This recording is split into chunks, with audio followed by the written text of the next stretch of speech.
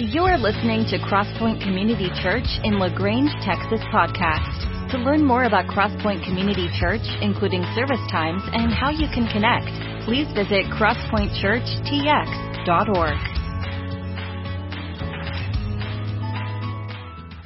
We continue our Advent series, and we've been looking at the words of Advent over the last few weeks, and it's been a fun word study, I think, for me at least, hopefully for you as well. And we think about today this word joy, and every once in a while when I am preparing for and thinking about the passage for the week, it just kind of hits home extra.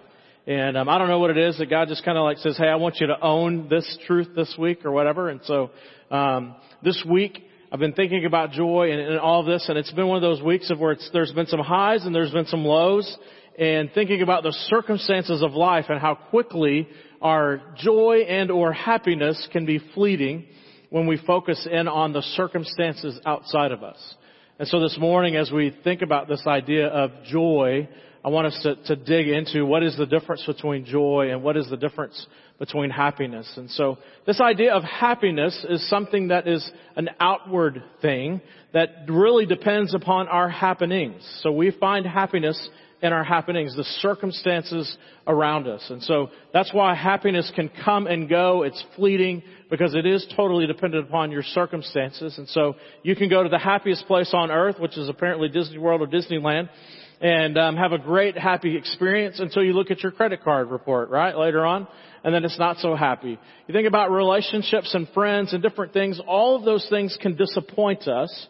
And I think what happens is that we are in a search for this feeling, or we place our trust and our hope and faith in things around us, and those things fail, whether it be your finances, whether it be your work, whether it be friends, whatever, those things will fail. And so if we place our hope, faith, and trust in those things, and our happiness is dependent upon them, and when those crash, then we end up in the situations where we're depressed, we're searching for something more, and so we're constantly looking for something. And so that's the idea of happiness, is it's depending upon our happenings, and it's outside of us. And so God wants us to be happy. He talks about it all throughout Scripture, that there's this idea of happiness and joy. And sometimes they're tied together, but many times they're not. And so over the next few minutes, I want us to dig into that idea of what happiness and joy is, and how we can find joy even when life around us just crashes. That we as followers of Jesus can find joy in Christ, and that because He is the source and foundation of our joy. So joy, as we even see in Genesis chapter 1, and it even follows it up in Psalm chapter 66, is this idea that even when we look at creation and we enjoy creation, we find joy in it because we look at the beauty and realize, one, there's a God and He's much bigger than us and He's a creative God, and we can find joy and happiness in that. It even says in Psalm 104:15 that joy is like a good wine. That there's something about the beauty of wine, and the reason that God equates joy to wine is because of what it takes to produce wine, the long-suffering, the patience, the work to abide in. And so that moment of tasting the wine is like the relationship that we have with Christ, that you savor that moment. And also in Jeremiah chapter 33:11, it says even that we can find joy in the midst of oppression. That we can be in, again, where situations where everyone else would say, hey, how in the world can you handle that? But the Hebrews could say that we still have joy in the midst of oppression because we've been brought out of Egypt and we're not fully in the promised land yet, but God has continually shown Himself faithful to us. And so that we can be dependent upon, we can have joy because of God's character in the past, that we know that He will fulfill the future for us. So we can find joy in that. It even tells us parents that we can find joy in parenting. And we can find joy in parenting our children because we know that, one, they're His children too. And so He has as much a vested interest in what happens with His children as we do. But that there's this thing about parenting and raising them up to be godly children. And we get to let them go and be out as adults. And there's joy in that, and seeing your kids follow Jesus and pursue that. Not be perfect, but to follow Jesus. Also that this is that season. We were actually talking about this at our house this past week. Perfume. Why is there more perfume commercials during the holidays than any other? And we won't go into the whole details of all that, but it brought us back to the memories, particularly Becky and I, we haven't been to a mall in a long time. And so, and we were thinking about that. And one of the things about the Christmas season in the mall is, if you're past a certain age, that in those days when you would walk into a Macy's or a Dillard's or a JCPenney's, most of the time when you would walk in, there was this entrance full of flavors that you could walk into, and there were people there just squirting you down and all that kind of thing. And so Scripture tells us that a good friend is like a good perfume. Think about that. That you crave the smell, the incense of that friend, because the aroma that they bring to your life is a pleasant aroma. Not like walking into some of those stores and all the aromas coming at you, but that you crave a friend, and that is joy as well, a happiness that comes from a meeting with a friend that you long to meet with because the aroma that they bring to your life. Biblical joy is all of those things, but it's even so much more. Biblical joy doesn't deal with the outside circumstances. It deals with the internal circumstances. That it's a character of the fruit of the Spirit. That joy that we receive in that moment that we say yes to Jesus comes into our heart and begins to transform and to change our heart. One of the things that we've been talking about over the last few weeks is that when you say yes to Jesus, your cold stone heart is removed and a new flesh heart is given to you. And it's this idea that we now have new life in Christ. And so with that, in Hebrew thinking, that there were 4 parts to the new heart. One is, yes, there's the physical cardia, physical beating heart that gives physical life to us. But also the other part of the heart is the emotional piece, where we have feelings of emotion that come from here. But then also we have our motivation, our will comes from here as well. And then also our intellectual heart, that we have knowledge and wisdom. And so when God says to us that to love the Lord your God with all of your heart, Jesus and his audience is not just thinking of the physical heart, but he's thinking about all of those parts. And that with that new heart, we now have a source for joy, that we can have joy amidst the circumstances because we've been given a new heart, and the character that God's bringing out in us is peace, patience, kindness, goodness, gentleness, joy, love, hope.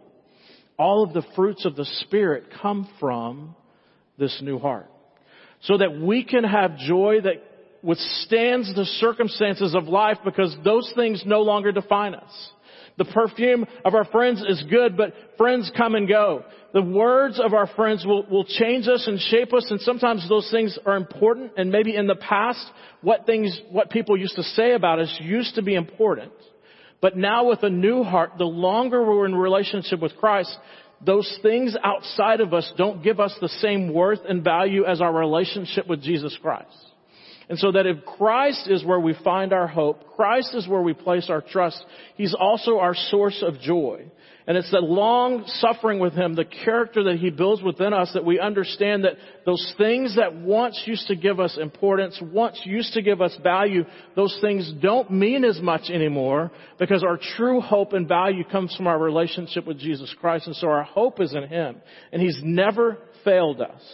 He's brought us out of Egypt. He's brought us out of our slavery, and he's continually moved us to the place that even in seasons of the desert for us where we feel like he's far away, he hasn't left. He's still with us, and he's moving us through the desert to the promised land because he's the same yesterday, today, and forever. So for us, we can have hope because our circumstances are constantly changing, and we cannot save ourselves, but he has saved us. So we can have hope in that. He's the source of our joy and our hope.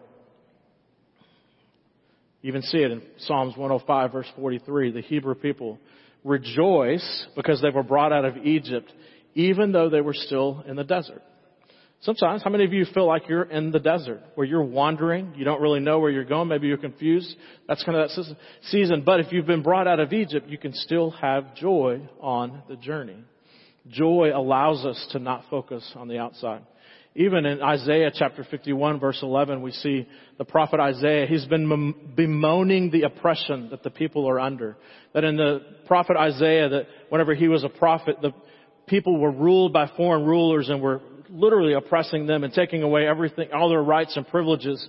And even in the midst of that, all that bemoaning, at the end, Isaiah says, but we can still, as the children of God, we can have hope and we can rejoice because we have a great future. And we know that we have a great future because of what God has done for us in the past, even though we're in the wilderness, even though we're in the midst of being oppressed. So what is joy? It's this joy for us amidst the circumstances, amidst the wilderness, amidst seasons of life that we wouldn't necessarily want ourselves to be in or we wouldn't place ourselves in, that we can still have joy because of the fruit of the Spirit, because of the new heart that God has given us.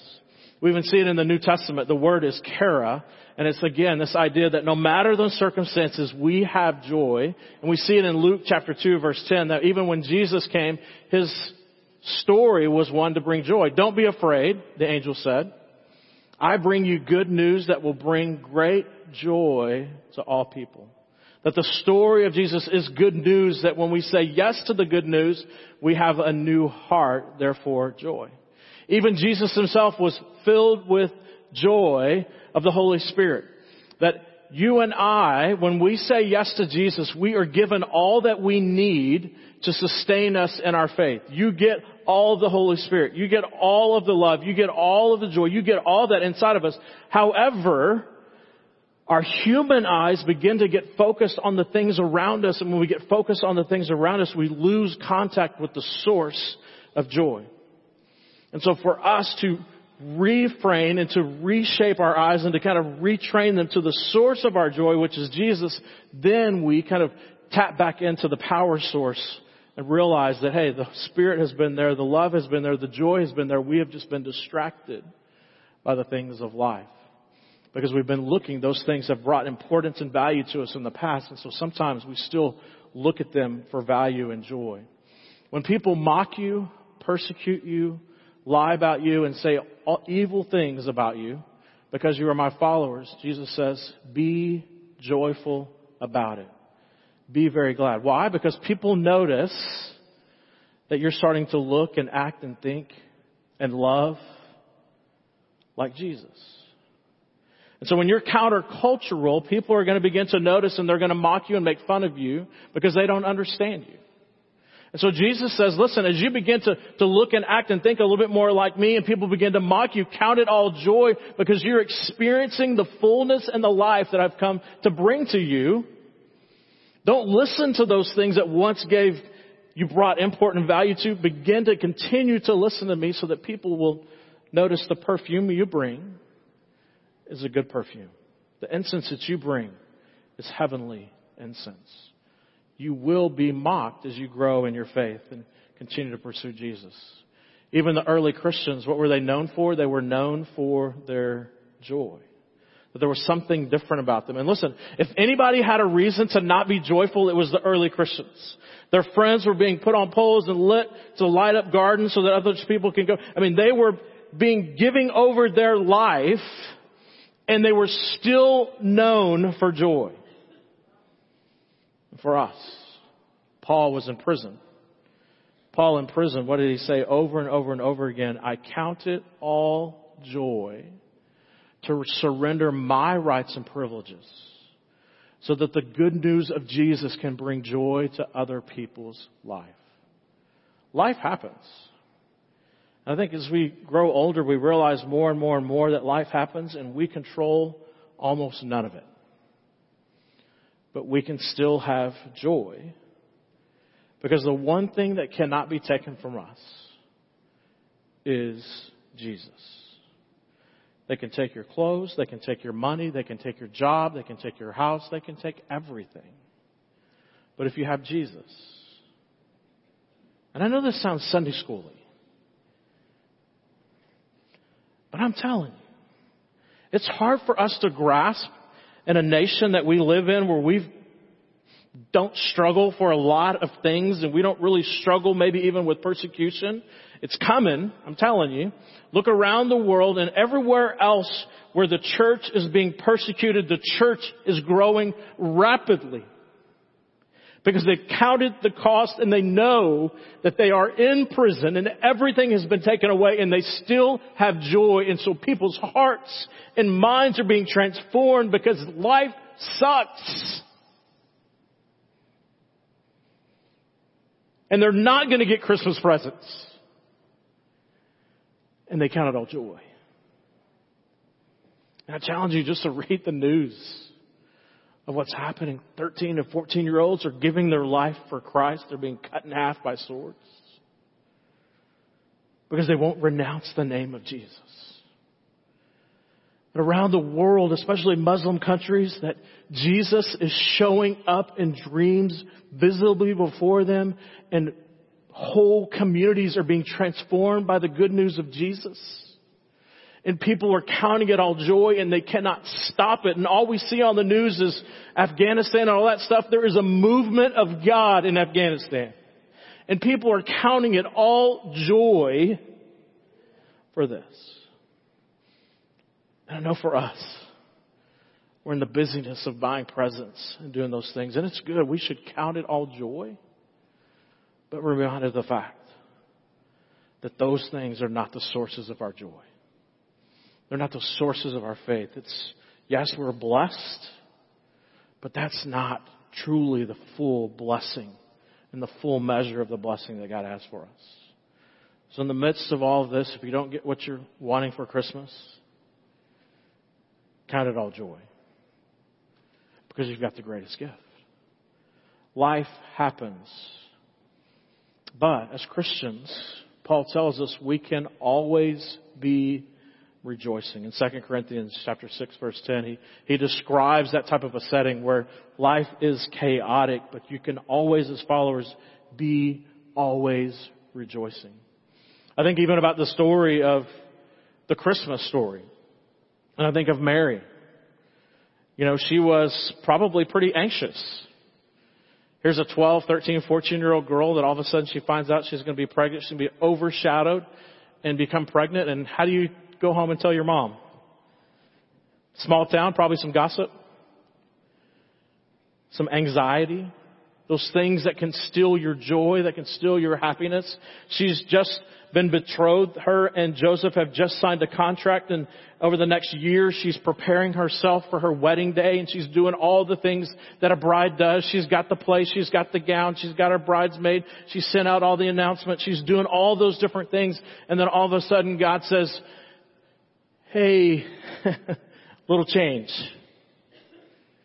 And imagine the anxiety of all of that. Are you anxious? Anxiety and all the things and worry can try to steal your joy. And so the question I want to ask you about that is, what are the things that you're looking at that you've placed your hope and faith and trust in that maybe are causing the anxiety? And to pull back and to say, are my eyes focused on Jesus? Are my eyes focused on the things that truly bring life and joy to me? Am I focused on all these other things? And when those things aren't going your way, anxiety comes. Or maybe you're more like Joseph and you've lost your dream. Imagine Joseph, he's excited. He's getting married and he's planning. He's done all of his stuff. He's back. He's building the house and he's preparing the room. And his father will tell him when the room is prepared and when it's ready. And so he's doing all his due diligence to make sure that he's ready for the wedding day. And that he knows that even if he's not fully prepared for the wedding day, his father will not release him. And when people say to him, hey, Joseph, when is your wedding day? His response is, only my father knows. Because a groom is excited about his wedding day, and so he might cut corners. And so all of a sudden, Mary says, hey, Joseph, I got some news to tell you. Our plans are going to be a little different. And inside it says, the scripture tells us, he thought about how he could quietly divorce her because they were betrothed. So it was like a wedding. They'd already made vows. So the only way to break that was divorce her. He said, I thought about the ways that I could quietly divorce her because of my loss of my dream. An angel shows up and says, don't be afraid. God's in control. You will be the stepfather to the Son of God. Joseph says, okay, not my dream, but we'll go with it. It says he was overjoyed at the opportunity to be obedient to the Lord. Mary, her story, it says she was overjoyed at the opportunity to be obedient to the Lord. Even in her anxiety, she counted it all joy. Even in Joseph and his loss of his dream, he counted it all joy. Maybe you're at a place where you're like Mary, but maybe yours is more like Joseph, or maybe you're like the shepherds and the wise men and that you're just confused and afraid. As we see the story of the shepherds and the wise men, the angel showed up and told them the story, and it literally says, "Do not be fearful." As you can imagine, you're out taking care of sheep, and you're counting your sheep one by one and knowing their name, and you're thinking about all this, and all of a sudden an angel shows up and starts singing. The confusion and the fear. And for them, for us, what's confusing and causing fear in your life that's stealing your joy? What are you focused on? You can gather your eyesight and gather your heart set and look toward Jesus and say, the things of the world that have given me importance, that have given me value, that have, for whatever reason, have given me a sense of self-worth, all of those things go away. What do I have? As a follower of Jesus, you can say, I've got Jesus. That's why when life goes to heck in a handbasket, and some of the things of life that you've counted on, that you've lost a dream, you have anxiety about, or you're confused about, you can strip those things away and say, I've got nothing else. At least as a follower of Jesus, I've got Him. And He's the same yesterday, today, and tomorrow. And that if you're in a desert or wilderness, He hasn't left. His character is still the same. And He's walking you hand in hand through the wilderness so that you can have hope and faith and trust and even love in the midst of the most difficult seasons of life, because you know that He's bringing you from Egypt to the Promised Land. One of my favorite verses in all of Scripture is 1 Thessalonians chapter 5, verses 16 and following. And verse 16 says this, "Rejoice always." Again, it's that word kara, which means no matter life's circumstances, you can have joy. Again, life can go crazy, but we can still have joy. And I think the next verse, which won't be up on the screen, but it's this, is the reason why. It says, "Rejoice always," and the very next verse says this, "Pray continually." You know what prayer is? Prayer is talking to God and saying, God, my life stinks. God, I'm struggling with this. Whatever it may be, it's a constant conversation with God. And then when we're in that season, in that midst of constant conversation with God, we recognize that He's God and we're not. We recognize that He's in control and we're not. We recognize that He's got it and we don't. So therefore we can rejoice because we're talking to the one who does have it. Rejoice always, pray continually, for this is, in all circumstances, is the next part of that, in all circumstances, for this is God's will for your life.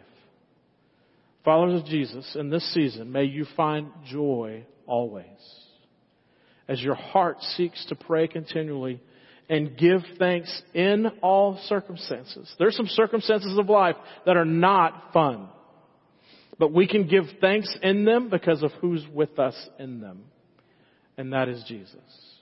Because this is God's will for your life. He's shaping your heart so you can think more like Him, so you can be motivated more like Him, so you can have His eyes and His appetite. All of the things of our life, He's not surprised by them. He wants us to lean into Him and count them all joy. Let's pray together.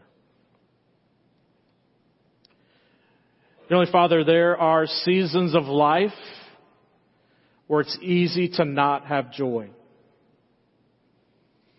Father, even in my own life, there have been seasons where I have confused my happiness with my joy. Father, I pray this morning for all of us that as we leave this place, in Christ, we have joy. We have peace.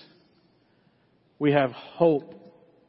And we have love. And in all of those things, they surpass our human understanding because we are not the source of them, you are.